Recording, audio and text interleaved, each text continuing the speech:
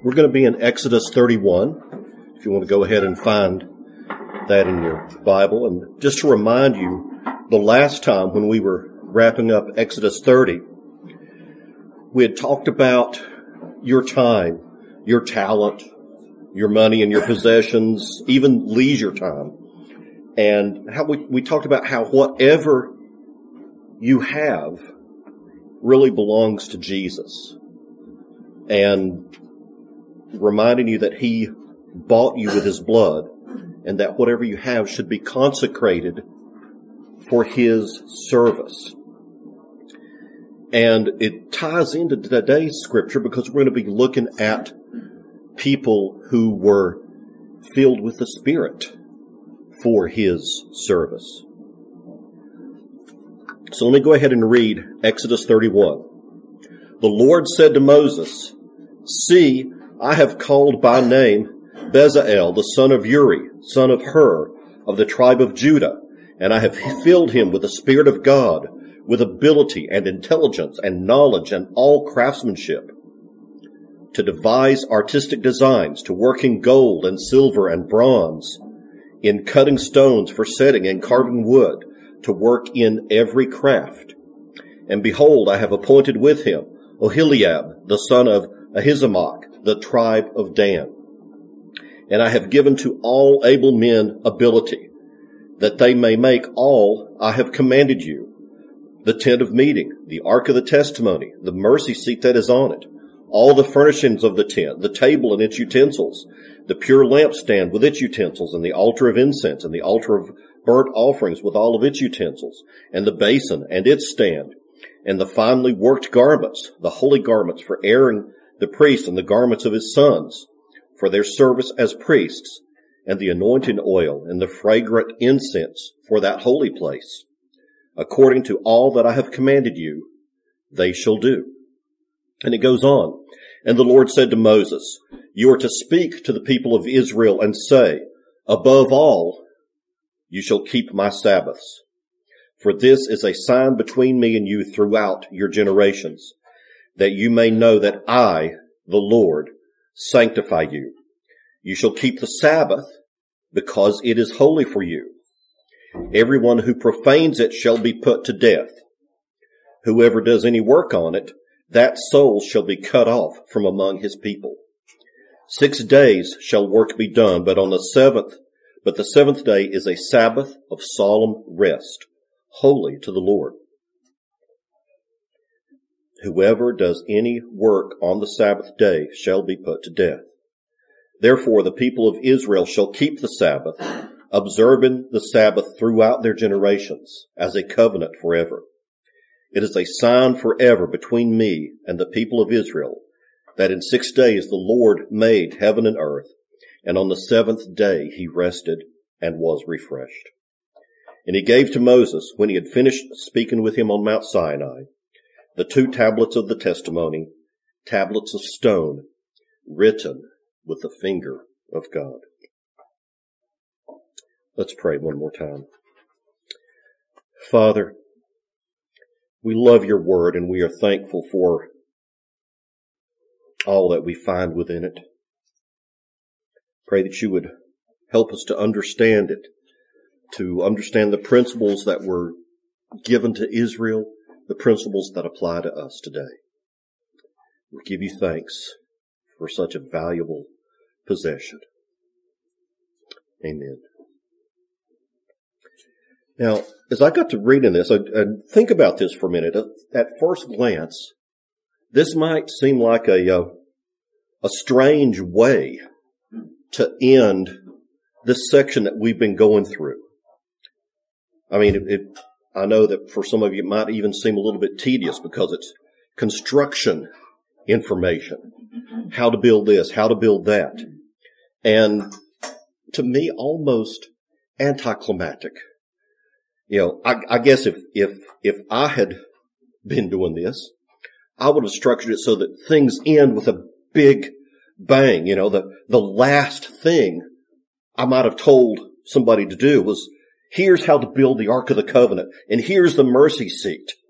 And then after doing that, then have some pyrotechniques like we saw on Mount Sinai to end it all so that, it goes out with a bang and they're really, oh yes. But that's not how God does it. He's wrapping things up here. And we learn about Bezalel and Oholiab. And we also learn about what looks to be a repeated section about the Sabbath. But as we found with so much about the tabernacle, about the tools, when we zoom in and have a closer inspection, what seems to be, I guess, random or haphazard is actually the perfect setting. And what we find here, by the inspiration of the Spirit, is the perfect conclusion to this set of tabernacle instructions. I mean, think about it. Beginning back in chapter 5 through chapter 30, we've had chapters on the what and the why. What are you building? What does it look like? What materials? We've had all of that. And along with it, the why. What does this symbolize to Israel? Why are these things to be sanctified? Why are they set apart? And now we have the conclusion, and we've kind of got a who and a when. The who's to build all this, are Bezalel and Oholiab, as well as the craftsmen that they will oversee. And the when, not on the Sabbath. So verse 1, the Lord says to Moses, Moses, see, look here, take a look. I want to get your attention. There's a man that I want, and I'm calling him out by name, Bezalel. Later, he's going to give him an assistant, like an assistant foreman for this construction project, Oholiab. And the two of them are going to oversee the construction of the tabernacle and the furniture, the utensils. And so think about this. All through this, we've had manna that came down from heaven. The quail came down from heaven. All of these instructions, the blueprints, so to speak, they came down from heaven. Now the work to build it came from man's own hands. And this is an important distinction, because many of the pagan temples in the ancient Near East, they were claimed or said to have been built by the gods themselves. And so they're saying here, these blueprints came from God, but it's built by man. Now Paul makes an important point in Acts that God does not ultimately dwell in temples made by hands, but the blueprint is from God. Now, I want to look at verse 3, and this is kind of what I'm going to focus on for a little while. It says, I have filled him with the Spirit of God. Ruach Elohim, the Spirit of God. Now, this is only the third time up to this point in the Scripture that we have this phrase, Ruach Elohim. The first is in Genesis 1:2, where it says, the Ruach Elohim, the Spirit of God, was hovering over the waters. The second time is found in Genesis 41:38, where Joseph, who is interpreting dreams, is described as one with whom the Ruach Elohim, the Spirit of God, is. And so this is only the third time in Scripture that we have this phrase, the Spirit of God. And it's the very first time that someone is said to be filled with the Spirit. This is really remarkable. The first person in the Bible said to be filled with the Spirit was not a prophet, was not a priest, was not a king, was not one of the patriarchs. It wasn't Moses or Aaron or Abraham. The very first person to be filled with the Spirit was a construction foreman, a craftsman, an artist. Yes. Have you ever thought of that? I mean, to be able to do things with your hands, to create, to be artistic, man, woman, child, to design things, to implement things, to construct, to paint, is a gift from God. And we see it here.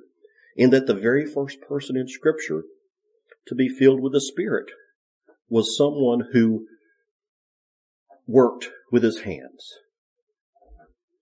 And what does it mean to be filled with the Spirit?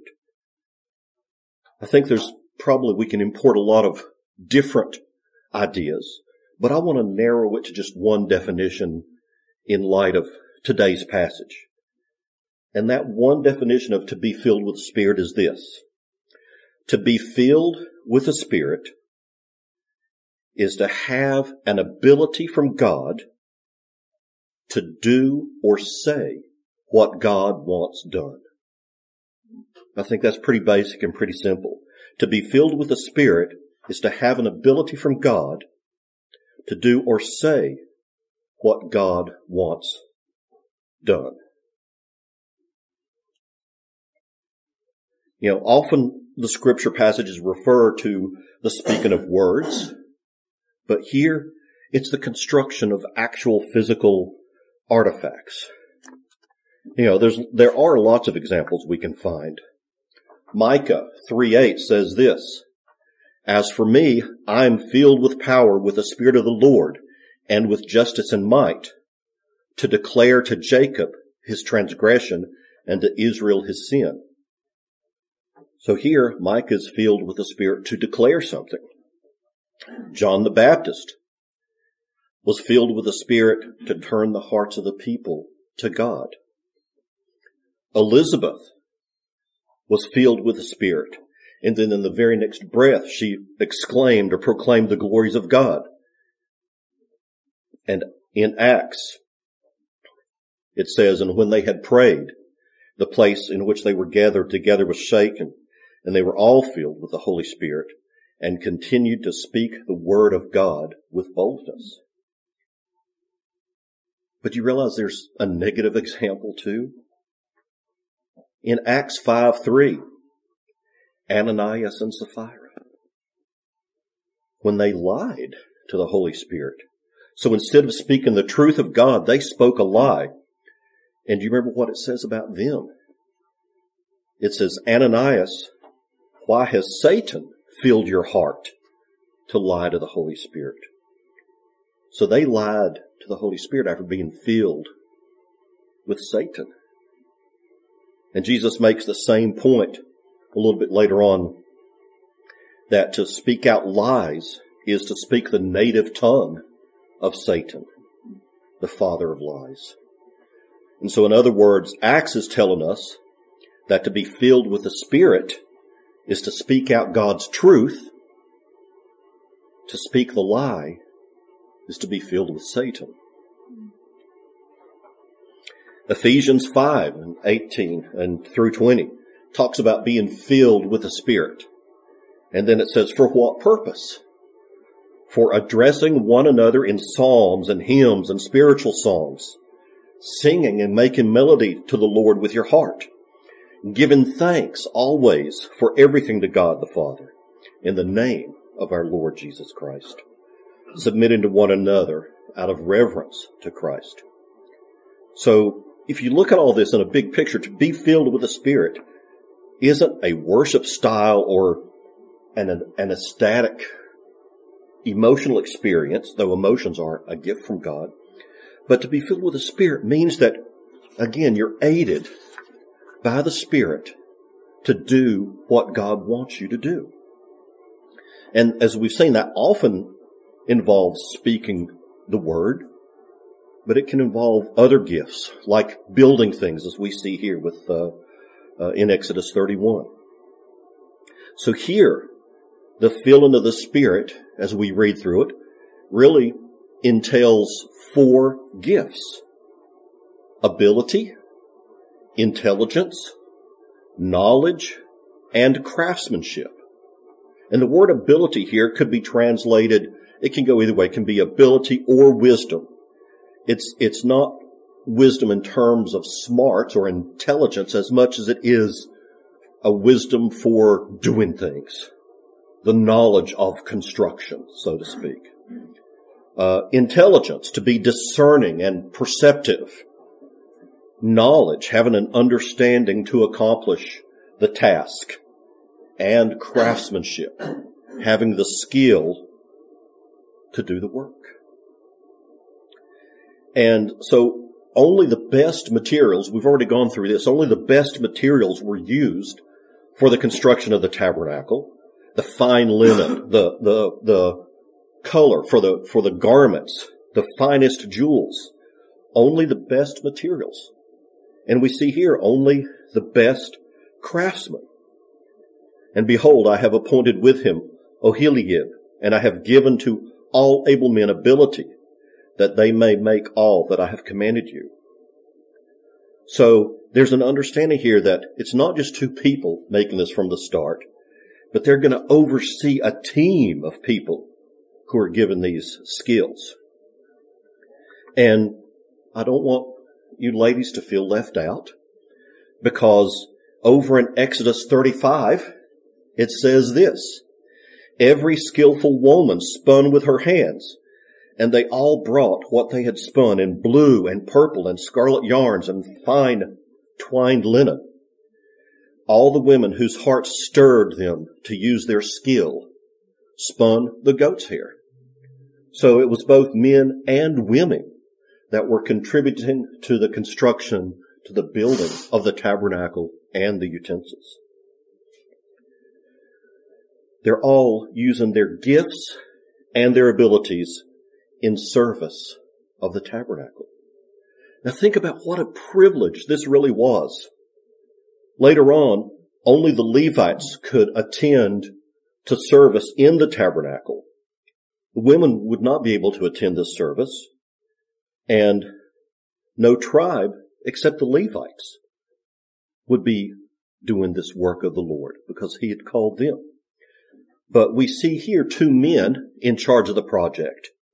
One from the tribe of Judah, one from the tribe of Dan. They would be making these implements, making the tent.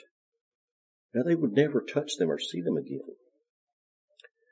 Some of them would even construct the Ark of the Covenant, and they would never see it again for the rest of their lives because they were not of the priestly line. And yet these men and women were given the special task, this blessing, to create these things. And you recall that the priests we've talked about were covered with a ceremonial anointing oil as a kind of depiction of God's Spirit upon them. But here, what a privilege for Bezalel. He isn't anointed with oil, but he has the Spirit filling him for the task.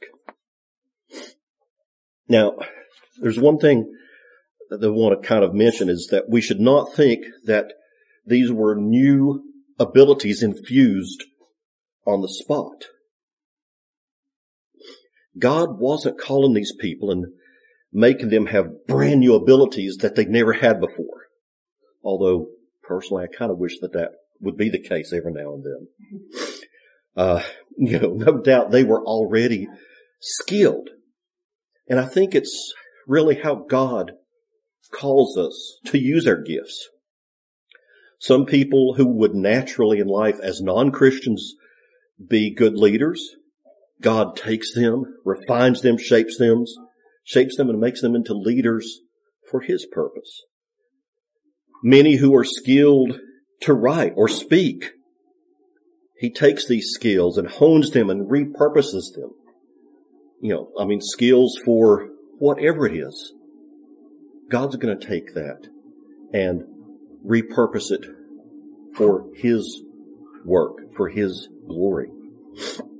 So here, those who were already good at making things, in crafting things, he takes those skills, those gifts, and he says, you're going to use this to serve me.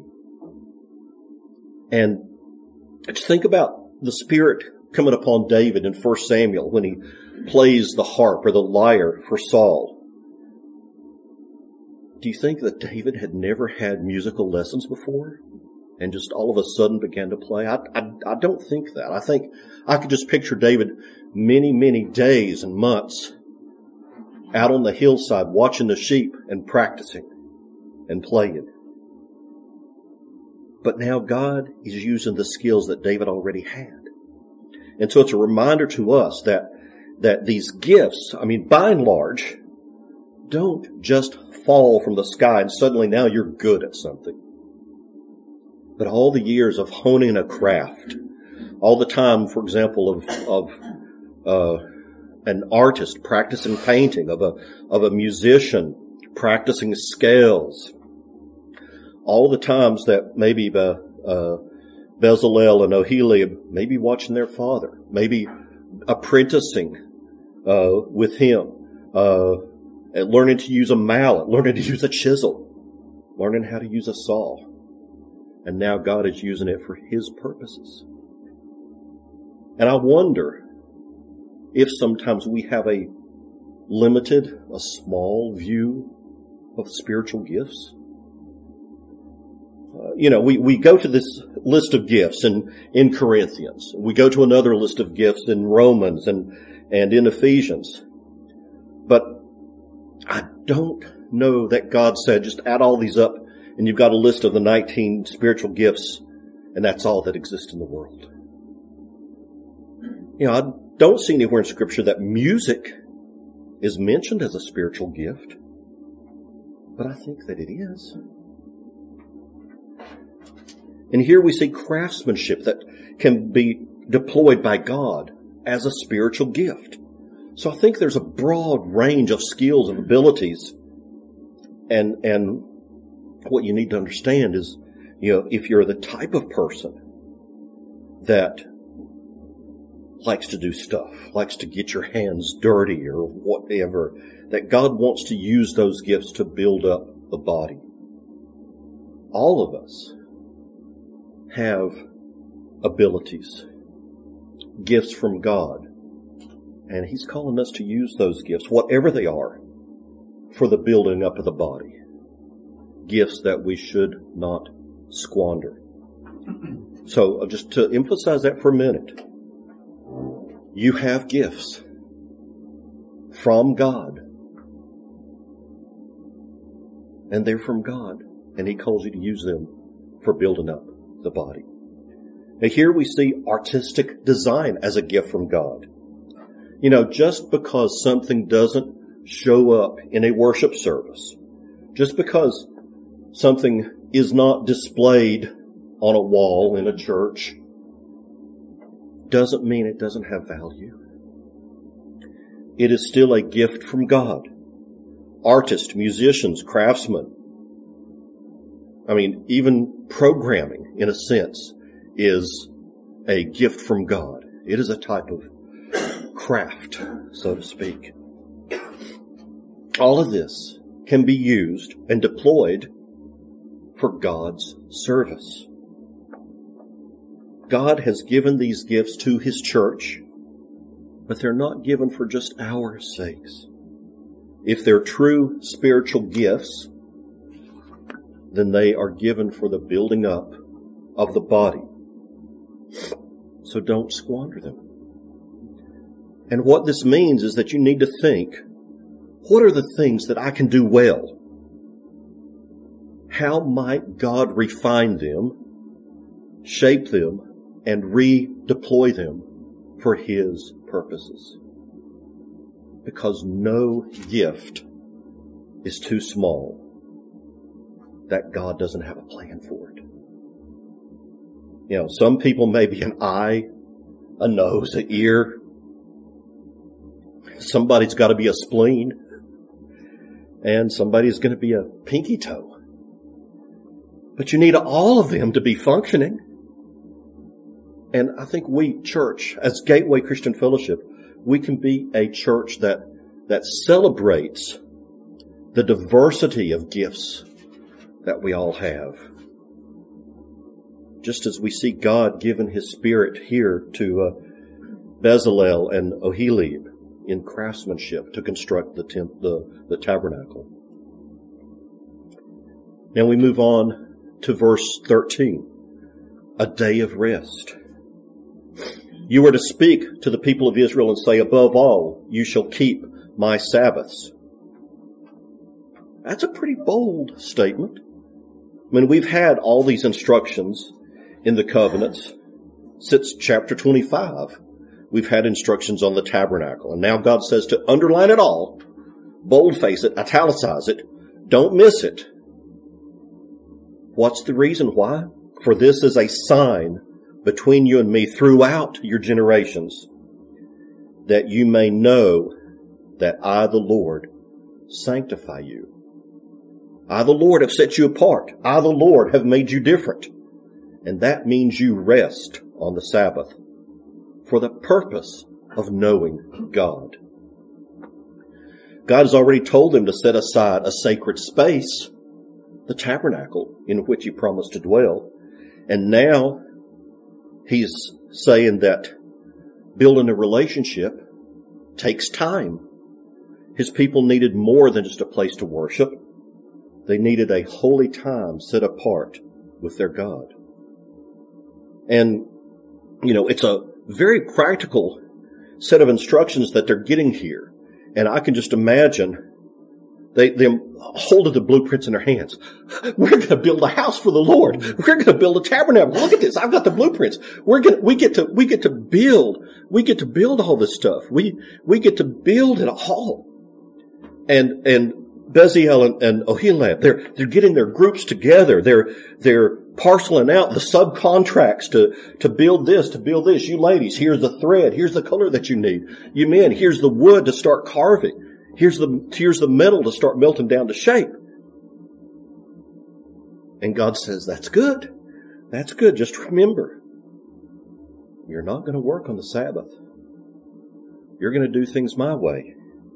You see, the Sabbath is fundamentally a sign that they trusted God, that they depended upon God, that they did not rest in men or rest in their own wisdom, but that they rested in the Lord. And it's impossible to really overestimate the importance of the Sabbath in the Old Testament. I mean, it is the most frequently cited of the Ten Commandments. You turn back to Exodus 16 when they're moving through the wilderness to Mount Sinai. If you remember, they were told to gather twice as much manna on the day prior to the Sabbath because it wasn't going to happen on the Sabbath. And you cook twice as much so that you don't work on the Sabbath. You remember what happened when every other day when they tried to keep extra manna, it rotted, it filled with worms. But this didn't happen on the Sabbath day. What they kept overnight for the Sabbath day kept perfectly. And then, of course, we move on to chapter 20, the fourth commandment. Remember the Sabbath day to keep it holy. And here in chapter 31, it ends with Sabbath instructions. So now we've had detailed instructions on how to build a tabernacle, and it ends with the Sabbath. Now, interestingly too, as we progress through Exodus, if you were to turn over to chapter 35, you would notice that it begins with instructions regarding the Sabbath. There's a little heading in my Bible that says Sabbath regulations. And in this chapter 35, they actually start building the tabernacle. It's very deliberate. God is saying, the last thing I want to tell you when I give you all these instructions is to keep my Sabbath. The very first thing I need to tell you as you start the construction. So the last thing I tell you with the instructions is keep my Sabbath. The first thing I tell you before you start construction is remember my Sabbath. And it's only one of two violations in the Mosaic Law that call for both death and being cut off. You shall keep the Sabbath because it is holy for you. Everyone who profanes it shall be put to death. Whoever does any work on it, that soul shall be cut off from among his people. And these are not identical punishments. You may think, well, you're already dead. You've already killed them because they violated the Sabbath. What does cut off mean? death is death, but to be cut off is really an additional removal. You don't have a proper burial in the covenant community. You're dead and banished, basically. The only other violation of Mosaic law to receive this double penalty, do you know what that is? Sacrificing children to Moloch. That's the only other thing that has this double penalty. So it tells you something of the significance of the Sabbath, of this Sabbath command in the Old Testament. And I know this penalty, you might think, wow, that seems harsh. But you've got to realize what the Sabbath was intended to do. By keeping the Sabbath, or by not keeping the Sabbath, an Israelite was showing that he or she was not interested in knowing God. Breaking the Sabbath was an act of defiant rebellion. It was a repudiation of the covenant. It was a way of saying, my relationship with you is not important to me. You're not worth the time it would take me to get to know you. That was what a violation of the Sabbath was saying to God. And when people said that, they were really cutting themselves off from God. And it was only right for them to be cut off from the people. And you see, this is why keeping the Lord's Day holy ought to be important to us. We want to know God. We want to grow in our relationship with Him and make progress in holiness. And so rather than treating every day the same, we honor God's holy day. It's not just holy to Him, it should be holy to us.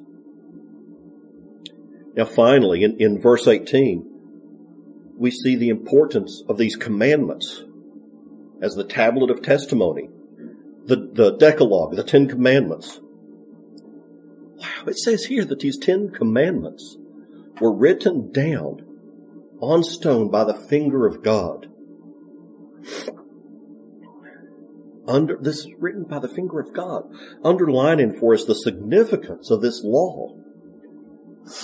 You know, these tablets would eventually be placed in the Ark of the Covenant, along with Aaron's staff that budded alongside manna, as really the 3 holy artifacts in Israel's history. Now, I'm looking around. I don't happen to see a picture of the 10 Commandments on the wall anywhere, but usually when we see them depicted, I think we think of 2 tablets, and we usually say, okay, you've got the commandments 1 through 4 that talk about our relationship with God on one tablet, and the second tablet with commandments 5 through 10 that deal with our horizontal relationship.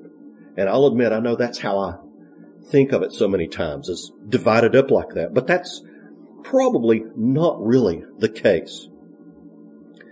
That would not have been common in the Near East or Far East here at that time. What would be more common would be you have 2 copies of the law.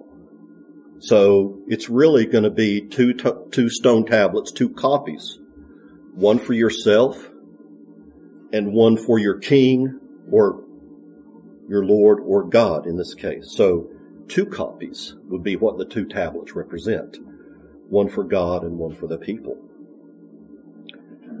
So what kind of conclusions can we draw from this? Well, I think one of the most obvious is we need to rest. And I think I would challenge you that we need to work hard to rest. You know, why was the Sabbath commandment highlighted more than any of the other commandments? Because it's about trust. The point is not, did you break a sweat, but rather, did you break a trust? I think God's much more interested in us trusting Him than how many steps did we take on a Sabbath or did we break a sweat? You know, we live in this sort of life where we need to think, God, this world doesn't depend on me. And ultimately, even though I want to be a good dad or good mom, my family ultimately does not depend on me. It depends on you, Lord. My work, my business does not ultimately depend on me. It depends on you, Lord. You know, people who have never stopped to rest, I think it's more than just a bad habit. It's an issue of trust. Do you trust God enough? Do you trust God enough that He is in control, that He can manage? I mean, think about your alarm clock going off every morning. I know it's a sweet and wonderful sound. But think about your alarm clock going off and God says to you, "Good morning. I just want to let you know I managed fine without you while you were asleep. The world is still here. It did not end. Things got along without you. It's okay for you to sleep. It's okay for you to rest." So resting is not so much about all those laws about what we can or can't do. It's a matter of trusting in God that He is more than able to take care of us and take care of the things that matter. And here's maybe the second thing, is that there is a Sabbath rest for the people of God. Hebrews 4 talks about it. So then there remains a Sabbath rest for the people of God. For whoever has entered God's rest has also rested from his works as God did from His. So we rest from our works. Rest from simply any works. I mean, some people read that and they go, well, it might be pertaining to bad or evil works. But I see it as really resting from any type of striving for acceptance with God. You know, if we really don't rest in Christ, then we think that we need to prove ourselves to God. We need to earn something with God. We need to merit something with God.